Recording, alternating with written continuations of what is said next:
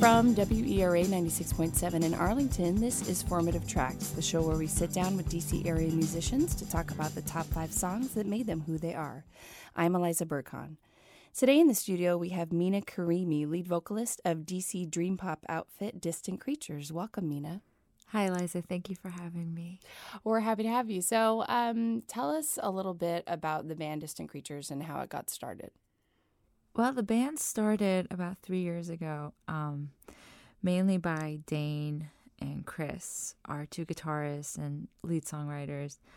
I was so fortunate to find the band when I did, which came at this one day when I was just singing along to every song that came on my Spotify and just missing singing because I used to live in Brooklyn and I used to perform independently for about 5 years as myself, my stage name was The Sparrow. But when I moved to DC, I had a really hard time reconnecting with that world here. Not that it's not available. I was just sort of busy with other things. And I thought I really need music in my life. And I went on Craigslist.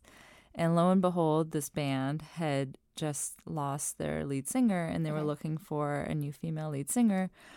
And I thought, this is kind of too good to be true. I actually even love the music that they play, and because they're incredibly accomplished musicians.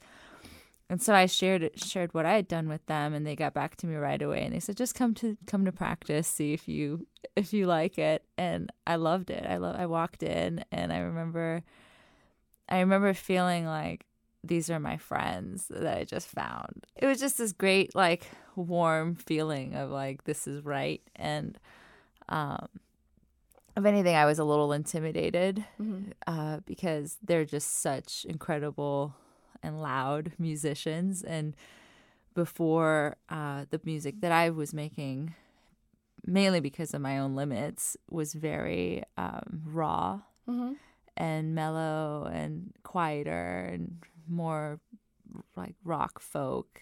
Okay. And then it became this much fuller sound with this group behind me. And so that's how the Distant Creatures in its current form came to be. Okay. And they're just so disciplined. You know, we practice every week. And which is hard to do. I mean, you guys all have we all have lives. Yeah.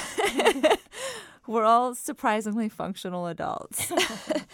Because after living in New York and Brooklyn for 10 years and attempting different music projects and things never really getting anywhere because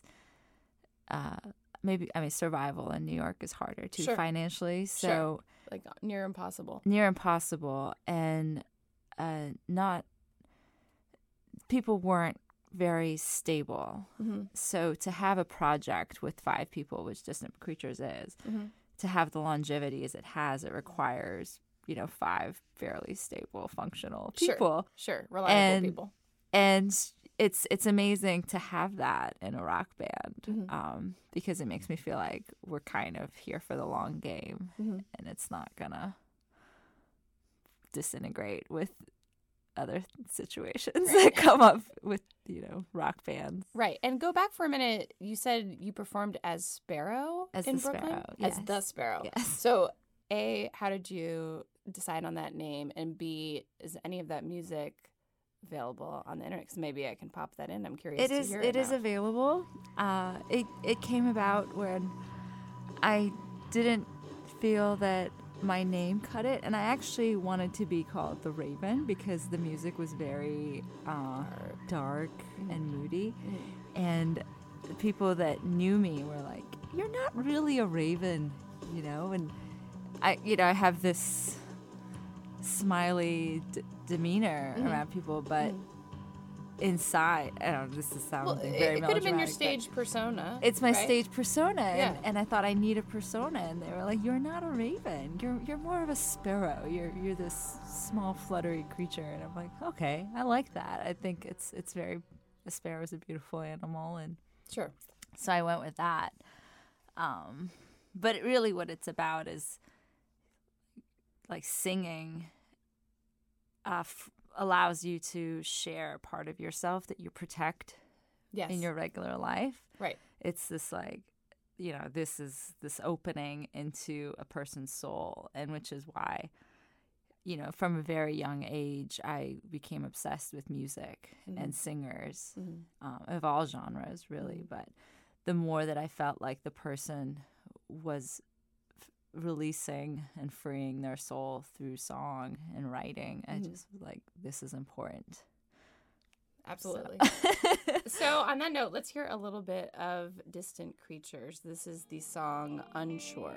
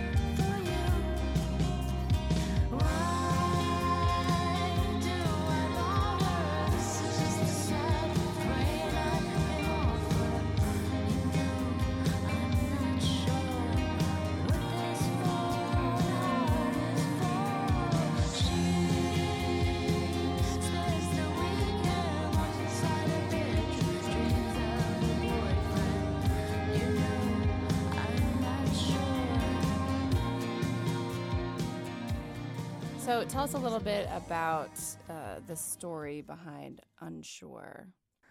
That's a great question. Unsure was written by Dane, and he actually created that song on the tail end of a previous band that he was in called Ghost Hotel.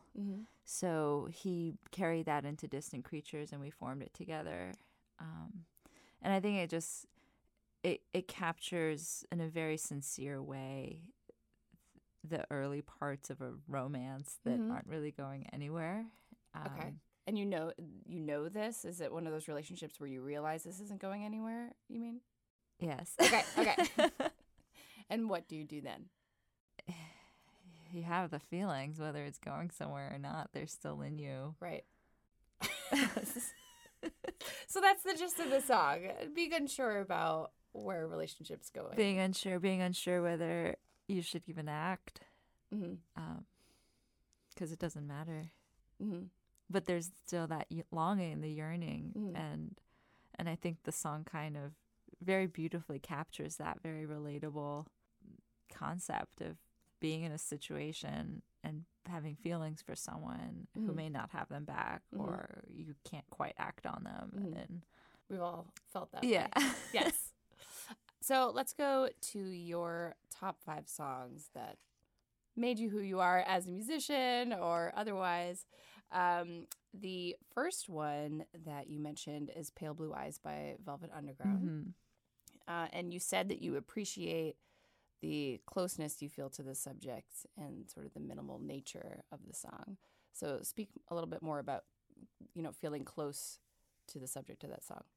I think something just about Lou Reed's singing style where he's just almost talking and it's just very frontal in the audio recording, and there's it's almost like he's reading this letter to this person who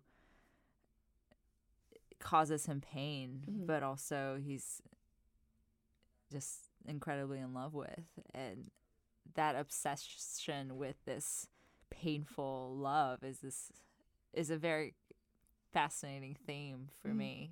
I think an obsession with painful love. Yes. You mean you want painful love, or No. what do you mean you can't stop thinking about Absolutely the person not. who caused you pain? Like, dig into that a little bit more. There is some masochistic strain in maybe not all people. Maybe, But maybe I don't know. People. I don't know. I've only You been can only speak myself, for yourself, right? and I can speak for these songwriters who are also writing about that. And And that's very interesting to me, that true love can capture this spectrum of experience for you. It's this, beautiful, happy thing that you can see in the movies, but there is an underbelly of extreme pain too when you care about someone so deeply. And we're all flawed people, so the more you know someone, the more you can witness that underbelly, and that's what this song is kind of about to me. Okay, well, let's hear Pale Blue Eyes. Thanks so much for listening. To hear the complete version of this episode, go to mixcloud.com/formativetracks or click the website in the show notes.